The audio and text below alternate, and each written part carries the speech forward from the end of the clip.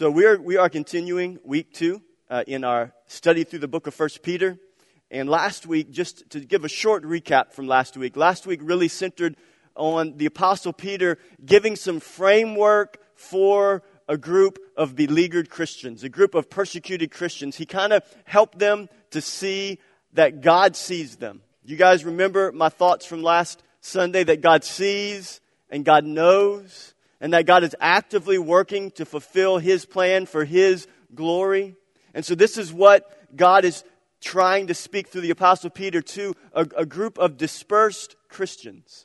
And so these Christians, because of persecution through the Roman Empire from Rome, they are dispersed throughout the Roman Empire to all these different regions. And in 1 Peter, it lists all the regions that they are spread all around.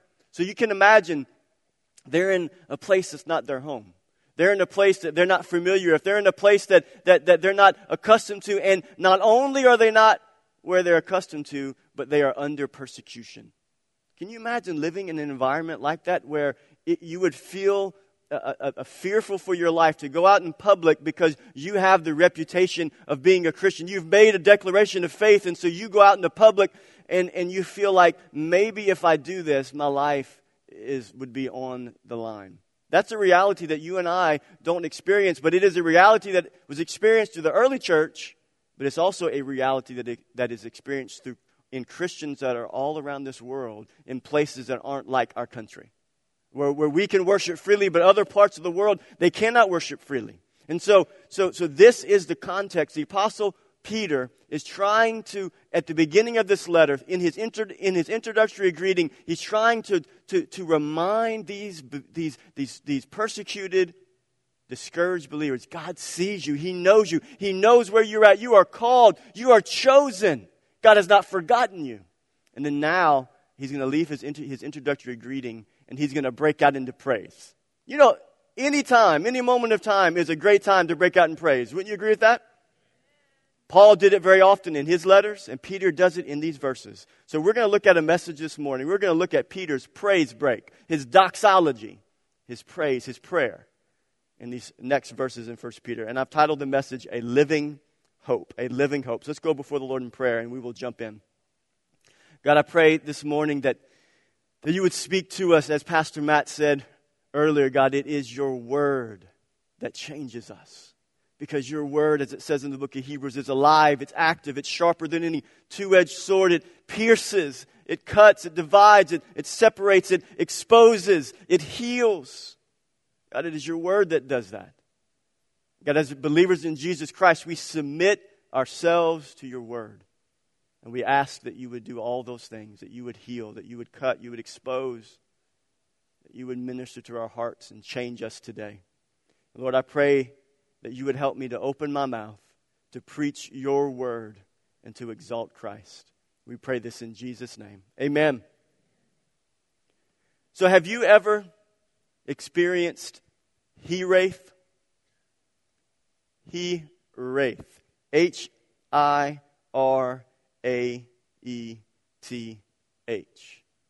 Have you ever experienced He-Wraith? Do you think you have? I know you don't know. I didn't know this word either until this last week. Have you ever experienced He-Wraith? I'm here to tell you, you have. All of you in this room have experienced He-Wraith. And I may not even be pronouncing it right. I went on the computer and I looked at videos to make sure I'm pronouncing it right. But I think my accent will prevent me from saying it correctly. The word He-Wraith is a Welsh word. There's a Welsh person from Wales here. They would be able to say it, and they'd be able to roll those R's just right. And so I listened to some people on video from Wales, and they would say the word He-Wraith, and it sounded a lot different than the way I said it. But you have experienced He-Wraith, and I've experienced He-Wraith. He-Wraith is another word, the Welsh word, for being homesick, for having a longing to be back home. Have you experienced He-Wraith? Anybody? Now that you know what He-Wraith is, have you experienced that? I don't care how great the vacation spot is. I don't care how wonderful it is, and the scenery could be amazing. And when you first get to that vacation spot and you're there, you think to yourself, "Oh, I could stay here forever." And you're enjoying it and you're loving it. Maybe you go to the mountains and you look at this mountain view and you think, "I just never want to go back home." Day 1. Day 2. Day 3. 4, 5. I don't know how long it takes you, but eventually that bed that you're in is not like your bed. That pillow you're laying on, unless you brought your pillow, is not like your pillow. Those surroundings that you are in is not like your surroundings. There begins to be this rising up of He-Wraith in your heart, and this longing, this homesickness, this reality that this is great, and Disney is wonderful for a moment, and playing golf for a long time is wonderful for a moment, and this vacation is great for a moment in this season, but this is not it. It's not my spot. This is not my place. This is not my home.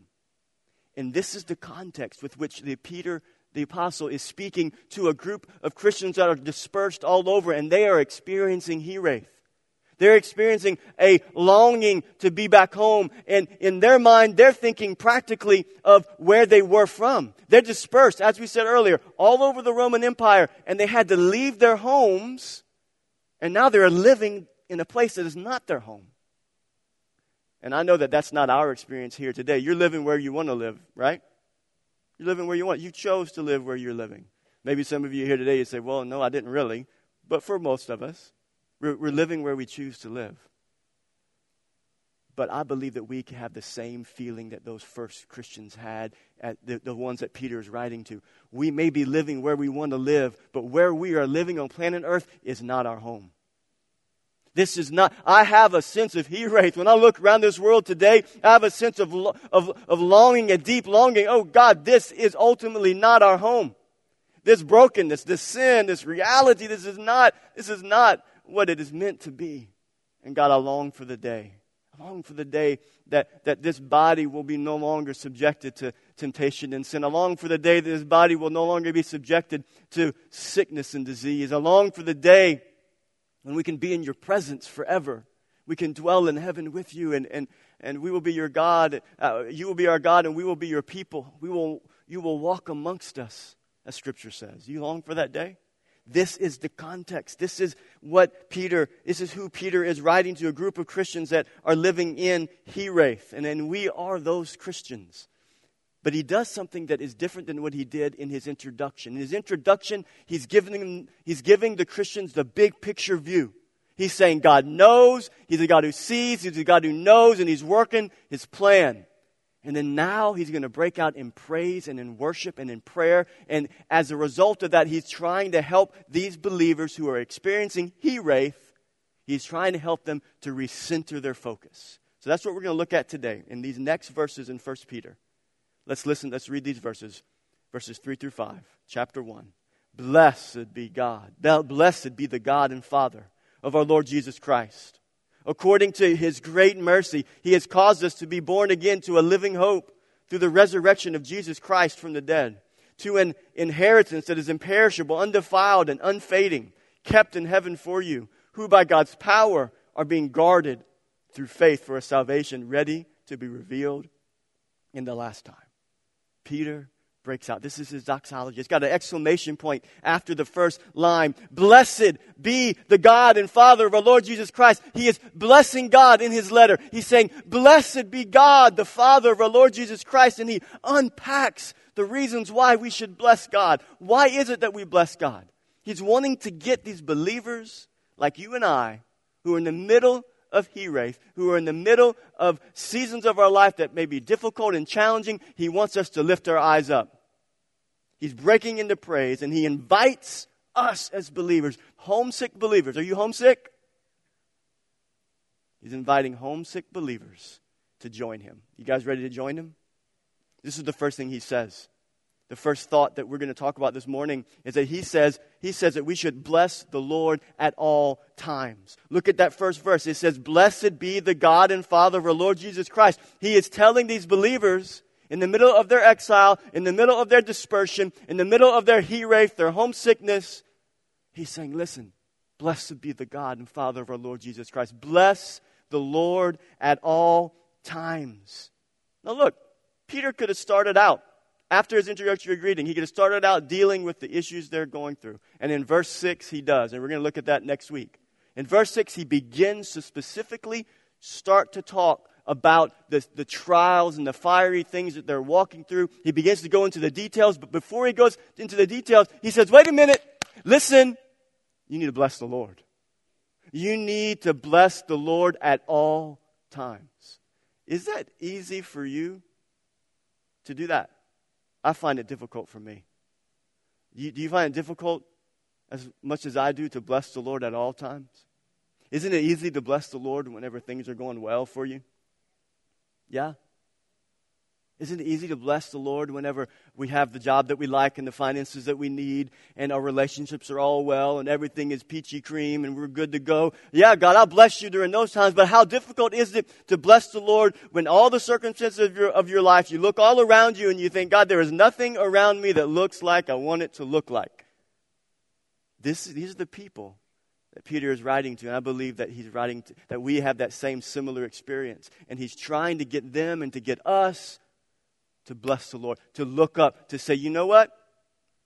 I know I don't have the circumstances that I have, but there's something powerful that happens when I bless the Lord at all times. At all times. He doesn't begin with the obvious realities that they're facing. He begins with focusing on the greater reality of the greatness of God. That's what Peter's trying to get them to see. There's a greater reality. Listen. This is what you see right here. Your circumstance, sometimes that's all you can see. But Peter's saying, I want you to see the greater reality that God is greater than what you see. God is greater than what you see. And when we look around today, we can think, God, there's so many things around us that look so much greater than anything we've ever seen, and cause us to be discouraged and depressed and overwhelmed.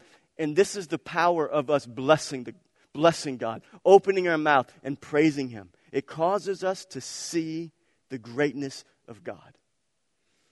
Have you ever had a conversation with someone that you know is completely clueless? Have you? Is it the person sitting next to you? Yeah, you don't have to say yes. But you ever had a conversation with somebody and you know they're just completely clueless? And what's the phrase that we say when somebody's completely clueless? They can't see the reality that's right in front of them. What's the phrase that we might use? We might say something like this. We might say, they can't see the forest for the trees.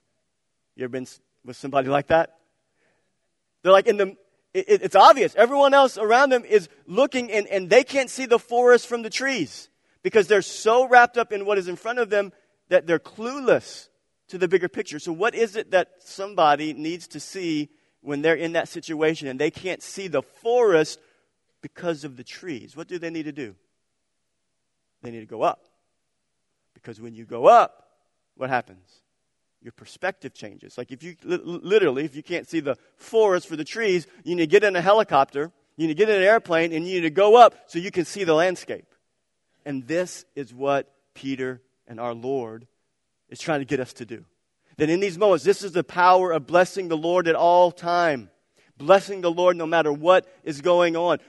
Sometimes we can't see the forest for the trees because we have the wrong perspective, and we need to bless the Lord. And when we bless the Lord and when we praise Him, when we open our mouths, it causes us to shoot up into the heavenlies in our heart and to see the bigger picture that God is greater and God is better.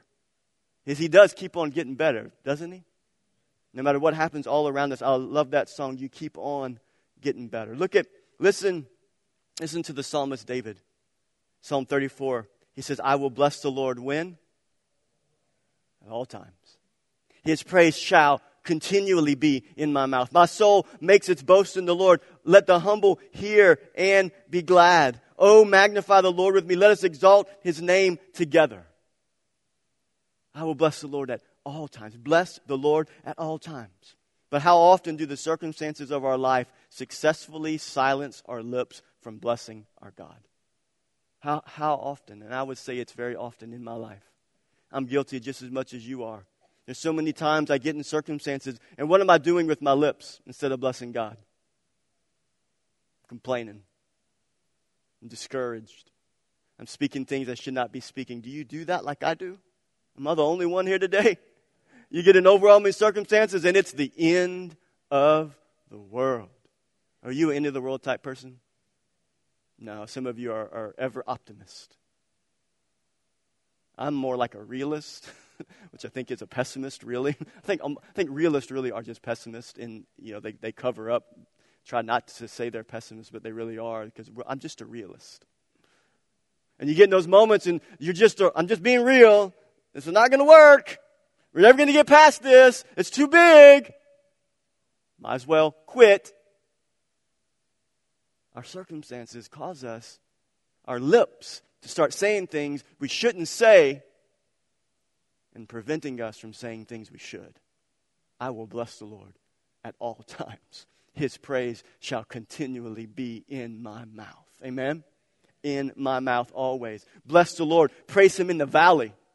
Praise Him on the mountaintop. Praise Him at all times. Praise Him in the wilderness. Praise Him in the desert. Praise Him when you don't feel like it. Open your mouth and praise Him. Amen? Open your mouth and praise Him.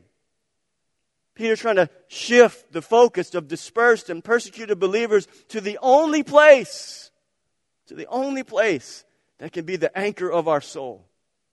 The only place. That's God's presence. That's God's presence. That's His power. You know what's powerful is that Peter's speaking to a group of Christians. A lot of them would have been Jews. A lot of them would have been Gentiles. But those Jews that he was speaking to through this letter, they would have known of a tradition that happened in the synagogue. In the Jewish synagogue, there was a Hebrew prayer that was called the Shemona Esrei. And I know I'm not pronouncing that correctly, but that's the Ben Bufkin version of this prayer. The Shemona Esrei, and it literally meant the 18 blessings. The 18 blessings. And there was 18 blessings, prayer blessings that would happen every time the Jews would worship in the synagogue. Every time worship would be gathered, the sacrifices would happen. They would gather and they would pray the 18 blessings. And the 18 blessings, every one of those 18 blessings would end with the refrain, "Blessed be thou, O Lord. Blessed be thou, O Lord." Like what Peter is saying there, blessed be the God of our Father, the Lord Jesus Christ. Blessed be thou, O Lord. So 18 times, 18 blessings, 18 prayers, ending with the refrain, "Blessed be you, O Lord. Blessed be thou, O Lord." So I'm not that good at math, but I used my calculator during my sermon prep, and 18 times 3 is 54. And 54 times in the house of God, the blessing of the Lord through the lips of God's people is going forth.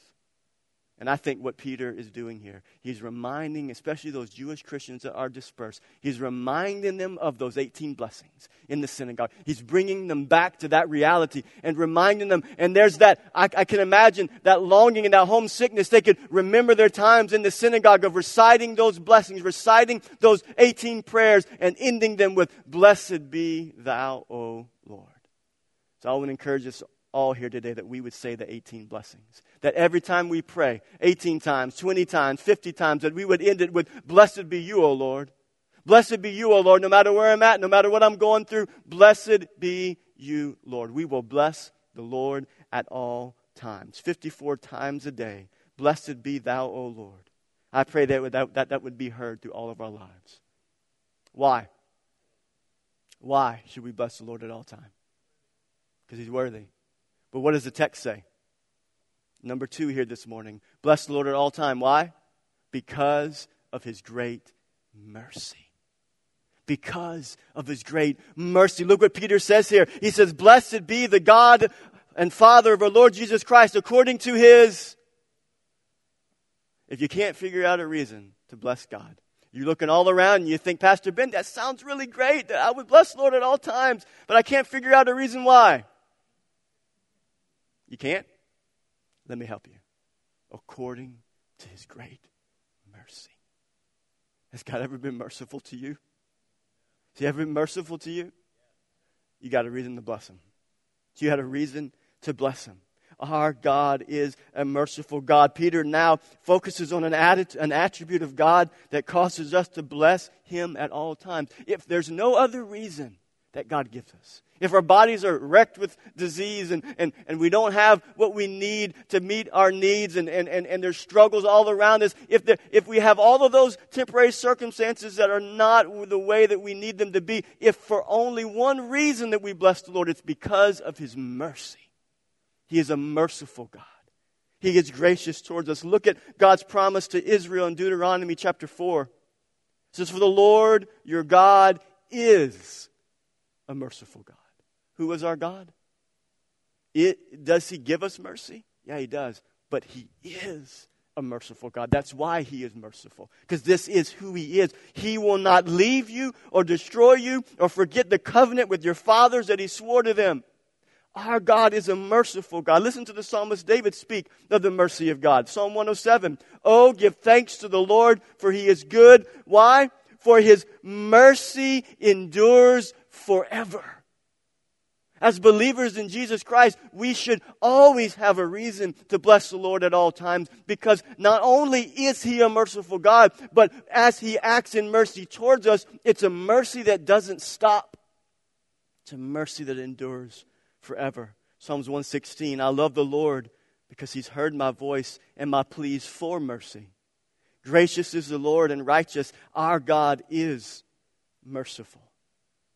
Our God is merciful, and His mercy endures forever. I will bless the Lord at all times because God has been merciful to me, and His mercy never ends. My life and your life, we're not deserving of mercy. None of us can deserve it. None of us can earn it. Mercy is an unmerited gift that you get, not because you're good enough, not because you've earned it, but because God is merciful. Period. That's it. End of story. You can come with all your religious ideas and all of your things you think you've done to earn the mercy and grace of God, and there's nothing that you can say. There's nothing you can bring to the table. God is merciful simply because that's who He is. And if that's all He ever does for us, then He's worthy that we would bless Him for the rest of our days on this earth because of His great mercy. What is mercy like? It's kind of like this. Mercy, this is what God's mercy is like for us. We are guilty. We are infinitely guilty and deserving of death. That's what Scripture says, that we were born in sin. By nature, we are children of wrath, like the rest of mankind. And no one of us, not one of us, the book of Romans says, is good or does good on our own. That we're all guilty. We've all fallen short of the glory of God. All of us are like sheep. We've all gone astray. We've all gone our wrong way. So we're guilty. It's like us being guilty of a crime that we maybe even, just in this picture, maybe the idea we're standing before an earthly judge and we're guilty. We are guilty. We stand before the judge, and the judge has the gavel, and he's going to bring the gavel down. He's going to sentence. The trial has happened. We've been convicted. We're guilty. We're going to prison. The judge is ready to bring the sentence down. This is what Don was talking about during our communion time. And right before he slams the gavel down to sentence us for life in prison, somebody comes from the back of the courtroom and throws up his hands and says, Wait a moment. I have something to say. And the person comes and says, Judge, yeah, you're right. They're guilty. Yes, you're right. They committed the crime. Yes, you're right. They deserve the sentence. But wait a minute. I am going to take their punishment. I'm going to go to prison for them for the rest. I'm taking the punishment. And that, my friends, my brothers and sisters, and for those of you here today who are not believers, that's the gospel. That's Christianity. That Jesus is the one in the back of the courtroom who says, I'm coming to take your place. I'm coming to give you something you don't deserve. You deserve the punishment because of your sin. But Jesus says, no, I'm giving you mercy.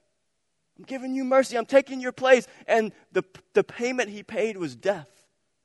This is what Jesus did when He died on the cross for us. He took our place. Jesus is the perfect reflection of the goodness and mercy of God the Father. If you want to know what mercy looks like, look no further than Jesus. If you look at somebody and you think, man, they really are so merciful. they're such a merciful person. The reality is that the reason that you think they're so merciful is because they are reflecting Jesus in some way. Because Jesus is the perfect example of the mercy of our Father God. When you want to see mercy on display, read the Gospels of Jesus Christ.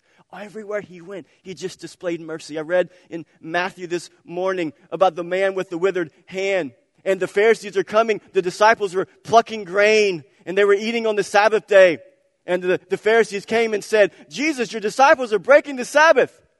They're breaking the Sabbath. Won't you correct them? And Jesus looks at him and says, I'm going to show you why I'm Lord over the Sabbath. I'm going to demonstrate to you why my disciples can eat grain on the Sabbath. He said, which of you, if you had a sheep that was lost and caught and in danger, would not go on the Sabbath day and rescue that sheep, rescue that animal? But to show you that I'm Lord over the Sabbath, he looked at a man with a withered hand and he said, stretch out your hand and be healed. He demonstrated his mercy. Whenever the Pharisees wanted judgment and they didn't want mercy, Jesus says, I'm going to show you what I'm all about. I'm not about you thinking you got to keep all the rules and these regulations and that's the way in which you're going to find favor with God. I'm here to show you that it is only through me. It's only through mercy.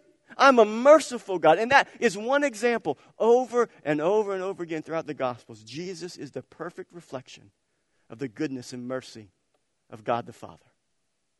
Ephesians 2 puts it like this. We all once lived in the passions of our flesh, carrying out the desires of the body and the mind, and were by nature children of wrath, like the rest of mankind. Two greatest words in all the Bible. But God. Isn't that good? You need a but God in your circumstance, don't you? But God. But God. If it wasn't for but God, where would we be? I mean, think about that. Think about this reality as Christians. Think about this. We were by nature children of wrath, just like the rest of mankind. We were all headed to the abyss, over the cliff, over the edge. We're all headed there. But God. But God what? Being rich in mercy. Because of the great love with which he loved us, even when we were dead in our trespasses and sins, he made us alive together with Christ. For by grace you've been saved. While we were sinners, Christ died for us. But God, rich in mercy. Amen. I will bless the Lord at all times. Why? Because of his great mercy. Abundant mercy, never-ending mercy, mercies that are new every morning. I will bless the Lord at all times, good times, okay times, bad times, on the mountaintop, in the valley. I will bless the Lord at all times because of his great mercy. And what else? Why else will we bless the Lord at all time? Thirdly, because of a hope that is eternal. I will bless the Lord at all times because of his great mercy. And thirdly, as we go back to the text, because of a hope that is eternal. Look back at the text. Let's go back to 1 Peter. Blessed be the God and Father of our Lord Jesus Christ, according to his great mercy. He's caused us to be born again to a living hope. Through the resurrection of Jesus Christ from the dead, to an inheritance that is imperishable, undefiled, and unfading. What's Peter doing here? He's shifting again to point. First, he shifts them to point to the reality of God's great mercy, according to his great mercy. Now he's shifting again, and he's getting these believers to realize that the temporary circumstances of their life, though they may not be good, that there is an inheritance that is waiting for them. A living hope that is undefiled, that is unfading, that is imperishable. And we will bless the Lord at all times in the middle of our temporary, fading, polluted circumstances because we know that we have a living hope that is kept in heaven for us. That's a praise break right there. It's a time for you to shout, to say amen. Amen, right? Right? That was a wake-up time, too, for some of y'all that were falling asleep. I can see you. As human beings, our earthly experience knows nothing that is permanent. Right? Our human experience knows nothing that is permanent. Peter is saying there's something down there in the future that God has set aside for you that is imperishable, undefiled, and unfading. But all we know right here is perishable, polluted, and fading. Let's pick one area of sin. Because it's sin that pollutes the world. Because of the fall of man, sin has polluted everything in our life. I want to pick one sin and demonstrate to you how it pollutes everything. Let's talk about the sin of pride. Pride. Here's what pride does to marriage. Pride will rob you of true intimacy. You want to talk about intense moments of fellowship? Pride will rob you of true intimacy in your marriage because you will not seek reconciliation. You dig your heels in and you say, you know what? I'm right, they're wrong, and I'm digging my heels in and I'm not going to change. It's going to rob you. That pride will rob you. It pollutes your marriage. It stains your marriage because you're unwilling to admit that you're wrong. What about parents and children? How does pride impact parents and children? Pride will hinder obedience, children. It'll hinder obedience. Why? Because you think you know more than your mom and dad. I talked about that last week. We do that with God. We argue with God. We don't obey God our Father because we think we know more than Him. Our kids do the same thing with us. They don't obey us because they think they know more than us. We just got to keep reminding them, we know more than you. But what else does pride do? So that's on the children's side. But what does it do for us? Pride, it will hinder obedience for children, but it will also it will hinder a gentleness and patience for us as parents. Where we aren't patient, we're not loving, we're not kind, we're not gentle, we aren't gentle with our words. We say things that we should not say to our kids. This is what pride does in marriage and families. Friendships. Pride stains friendships. Pride will stop you from admitting when you're wrong. Here's how that works.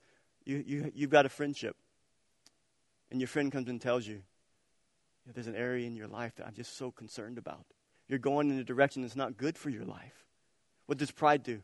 Pride stops you from saying, yeah, you're probably right. Pride stops you from being willing to even listen. Pride says, you know what? No, that's not my problem. That's not really true. And you push away people in your life that God's brought you into your life to help you mature in the faith. It stains even friendships. What about work? Pride will sow seeds of discontentment, and then it'll lead to a rebellious heart. Wherever you're at, on your job, you get discontented. I don't like this, and this is not where I want to be, and you're discontent. And next thing you know, if you're not careful, all of a sudden you develop a rebellious heart against those that God has placed over you. Sin stains every bit of our experience in this life. What about church? Pride will influence you to demand your own way and not seek unity within the church. It will push. Pride pushes us to demand our own way. This is our earthly experience where sin, our earthly experience, there's no area of our earthly experience that is unpolluted from sin. Ministry work. Pride will influence you to take credit for what you could have not done on your own. That's what pride does. Listen to David Helm. He wrote a commentary. It's from the Preaching the Word commentary series on 1 Peter. He says this, from our vantage point, it is hard to even imagine a world undefiled by sin. A world without locks or alarms. Cities where keys would be unnecessary, for theft is obsolete. A world where every woman sleeps without fear, every man is honorable, and every child is cherished. No jails, no need for police, no sin, none at all. We are all defiled and polluted. Every one of us is contaminated. No one is pure. No one is clean. The world is filled with people who have dirty hands. We can't even imagine a world opposite of that. But by contrast, Jesus, the Lamb of God, comes into a sin-stained world. He comes into a world polluted by sin. And He is the only one who is perfectly pure and perfectly holy. His character alone is spotless. Jesus is the only undefiled one. And through faith in this spotless one, we can receive an inheritance that is undefiled, unfading, and imperishable. Do you believe that today? And God, through Peter, is reminding us through this text that we can bless the Lord at all times because of His great mercy and because this earthly reality that is fading, that is temporary, that is polluted, is not our final destination if we are believers in Jesus Christ. That there is a day or that will not be our experience. And that is our hope. That is a living hope. Why? Because Jesus has risen from the dead. That is the cornerstone of the Christian faith. That is the cornerstone of our hope. We can receive an inheritance that's undefiled and unfading. How many of you received an inheritance when someone passed away in your life? Anybody? How many of you are waiting on an inheritance? Not eagerly. Or at least you wouldn't admit that in church. But you're waiting on an inheritance. What are you doing when you're waiting on that earthly inheritance? What are you doing? You're planning. But in that planning, what are you doing? You're looking downstream and you're thinking, there's some money coming. There's some property coming that equals money. There's something down there coming to me. It's an inheritance that's coming. And when I get it, it's going to be better. When I get it, I'll be able to do this with it. I'll be able to provide for my family this way. I'll be able to take care of my family this way. Right? That's an inheritance. Now, if you have somebody that has a lot of money, maybe you even feel more hopeful. So what are you doing when you're thinking about an earthly inheritance? You're looking downstream and you have put hope in that inheritance. But you want to know the truth of an earthly inheritance? That earthly inheritance is going to run out.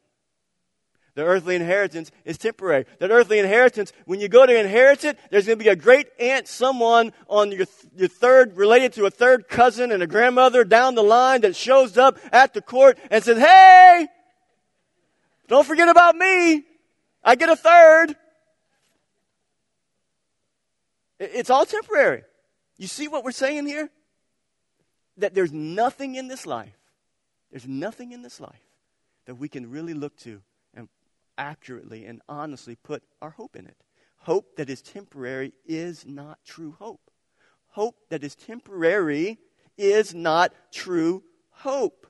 2 Corinthians 4, so we do not lose heart. Though our outer self is wasting away, our inner self is being renewed day by day, for this light momentary affliction is preparing for us a weight of glory, eternal weight beyond all comparison, as we look not to the things that are seen. I'm not looking to a relationship for hope. I'm not looking to an inheritance I may get for hope. I'm not looking to the Powerball.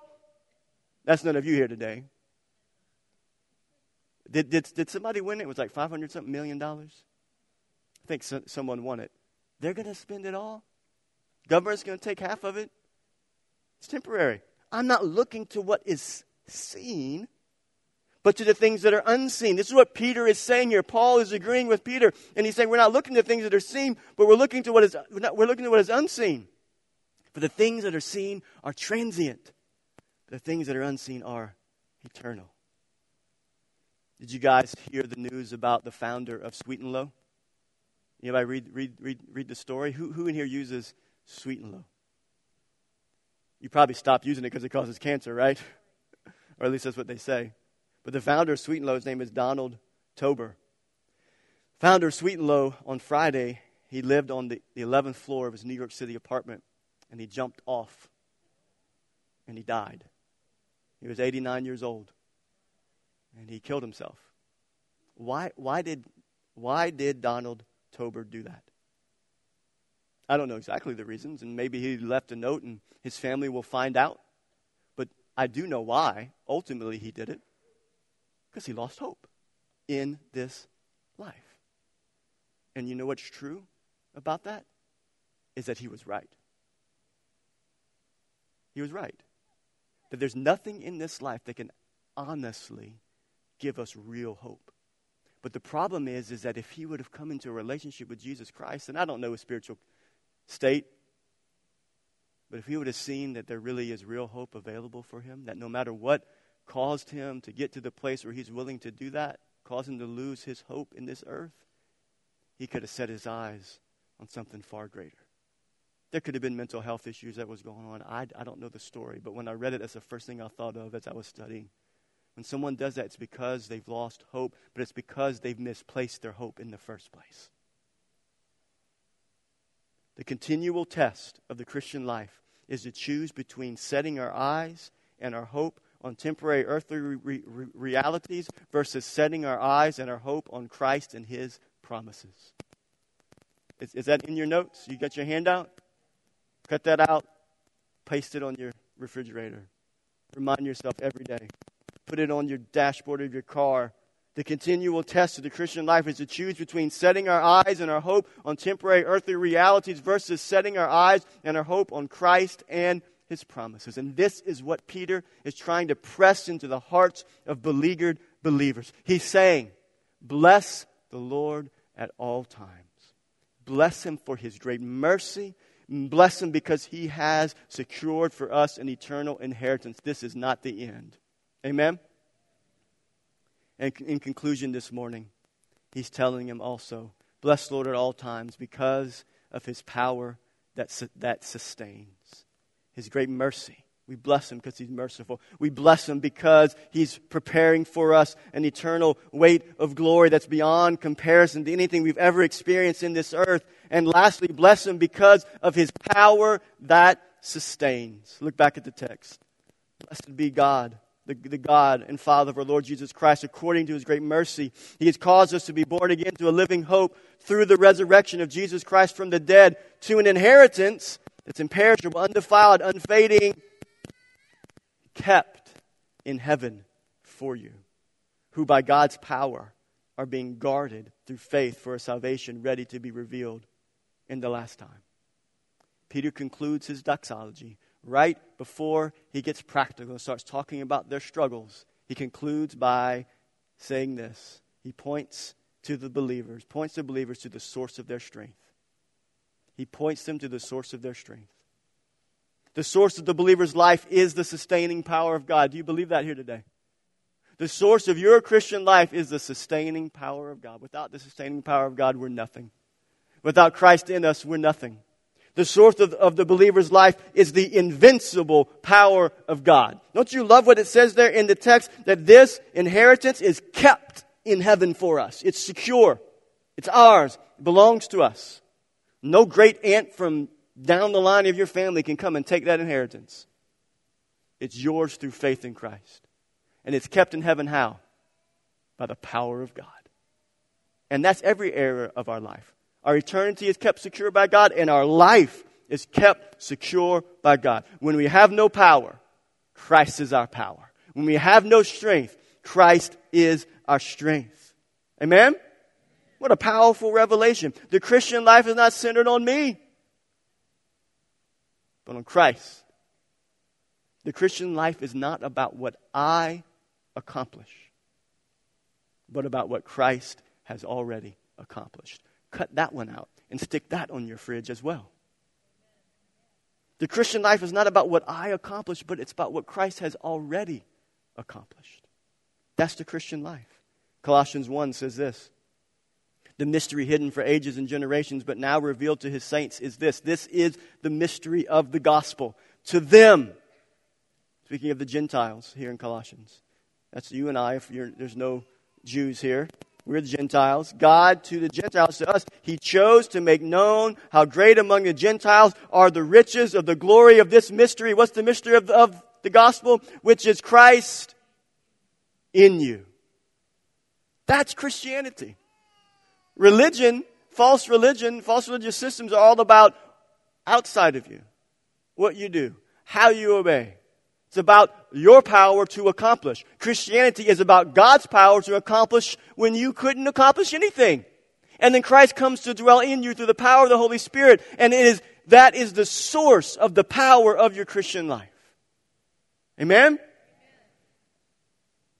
When I can't find the words to praise Him, to bless Him at all times. And I know some of you, when I was at that first point, you're like, it sounds good, but I just can't find the words.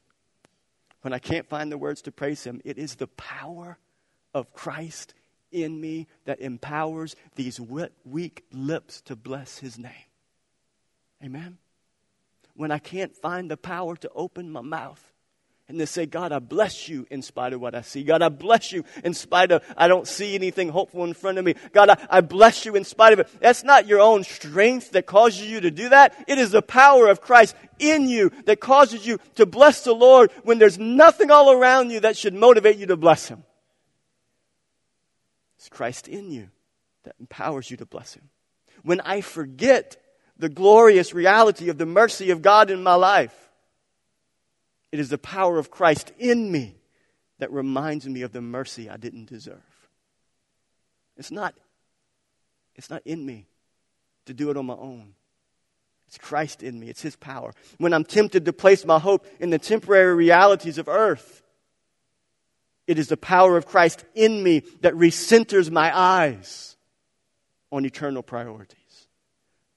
Because I am just like you, and you are just like me. I drift. Do you drift like I do? You drift like I do? I drift every April. You guys know what I drift to every April? Anybody know here? What is it, Clyde? What do I drift to? The Masters Golf Tournament. I drift every April, first week of April. Don't call the office. I don't want to talk to you. Really, I will, but I'll pause. We all drift towards focusing too much on earthly, temporary realities. But it is Christ in me that recenters my eyes on eternal priorities. We must not forget the source of our Christian life. The source of the power to live a victorious Christian life is Christ. Amen? It's kind of like this. It's kind of like the bully. It's kind of like the kid that gets bullied. A kid gets bullied. Every day on the way home from school, he gets bullied every day. He gets bullied. And he's just, man, he's getting whipped every day. He's getting tired of it. He's talking to his dad. He's like, Dad, I just am tired of this. What do I do? And the dad, being a dad, he wants to get out there and knock their heads in. But as an adult, he doesn't want to go to jail. So he's like, okay, we got to figure out a plan here. Son, you can do this. Just stand up for yourself. Stand up. Stand up and say, I'm not going to take this anymore. And I'm going to stand up and you're not going to do this. And so the kid gets out there. It's fine. It's been going on for weeks. And he's on his way home from school. And he's walking home. And sure enough, the bully's come around the corner. He knows it's coming. Somewhere deep within him, he finds the courage to do it. Even though he knows he still might get his tail whipped, he finds the courage to do it. He stands up and he looks at the bullies and he says, no more. I'm done. I'm done with this. I'm finished. You guys cannot do this anymore. And to his amazement, the kids say, okay, fine. No problem. We'll stop. And the kid's like, whoo. My dad was right. That's all I had to do. But unbeknownst to the boy, behind him, hiding in the bushes, was who? His dad. Dad was back there. And he waited just at the right time when that boy decided to be courageous. And that's the lesson that dad wanted to teach the kid, right? When he decided to be courageous and stand up, the boy saw the dad. He poked his head up. I'm here. What is that? It's Christ in me. It wasn't the boy's power on his own. Whose power really was it? It was the dad. That's the picture of the source of the Christian life. When we can't bless the Lord at all times, when there's no reason that we should and we can't think of any reason, it's the power of Christ in us. It's Christ hiding in the bushes. Do you remember whenever Abraham was asked by God to sacrifice Isaac? What was found whenever Abraham was willing to obey? What was found in the thicket, caught in the bushes? A lamb for the sacrifice. That's the gospel. That Christ is the sacrifice. Christ is the provision. Christ is the power. Amen? That's my illustration about the power of Christ in us. The Apostle Paul puts it like this in Ephesians 3. For this reason, I bow my knees before the Father, from whom every family in heaven and on earth is named, that according to the riches of His glory, He may grant you. He may grant me to be strengthened with power through His Spirit in our inner being. You need power today? You need some strength today? This is my prayer for you. I'm praying what Paul prayed for his listeners. I'm praying it for you today, that according to the riches, do you see the picture there? It's not according to our own strength. It's the dad in the bushes, right? That according to the riches of His glory, that He may grant you to be strengthened with power through His Spirit in your inner being, so that Christ may dwell in your hearts through faith, that you, being rooted and grounded in love, may have strength to comprehend with all the saints what is the breadth and the length and the height and the depth, and to know the love of Christ that surpasses knowledge, that you may be filled with all the fullness of God. Can you hear the believers? Can you imagine what they're going through? This is what Peter's trying to get them to see right here, even though this is Paul speaking. Now to Him who is able to do far more abundantly than all we may ask or think, according to what? The power at work within us. To Him be glory in the church and in Christ Jesus throughout all generations, forever and ever. Amen. So bless the Lord at all times. Why? Because of what? Great mercy. Bless the Lord at all times. Why? No, second point. Bless the Lord at all times because of His mercy and because of a hope that is. You can look at your notes. You got a cheat sheet. Bless the Lord at all times because of His power that. Let's do it one more time. Bless the Lord at all times. Why? Bless the Lord at all times. Why? Bless the Lord at all times. Why? Well, you guys need to, come on, stand up. I'm about to close in prayer. You guys got to say it like you mean it. If I can sit up here and yell at you for 45 minutes, you can yell back once, okay? 3 times. This is like the 18 blessings. We're going to end it like, but we're only doing 3. You guys ready? You got your paper? Bless the Lord at all times. Why? Bless the Lord at all times. Why? Bless the Lord at all times. Why? Amen. Bow your heads with me. Lord, we do thank You for those truths. Lord, we will bless You at all times because of Your mercy that is great, because of a hope that is eternal, and because of Your power that is the source of our life. I pray that these truths would be pressed into the hearts of Your people and that they would leave today strengthened in their hearts with the strength that only comes from You. We thank You for these things. We pray this in Jesus' name. Amen. All right, I love you. I'll see you next week.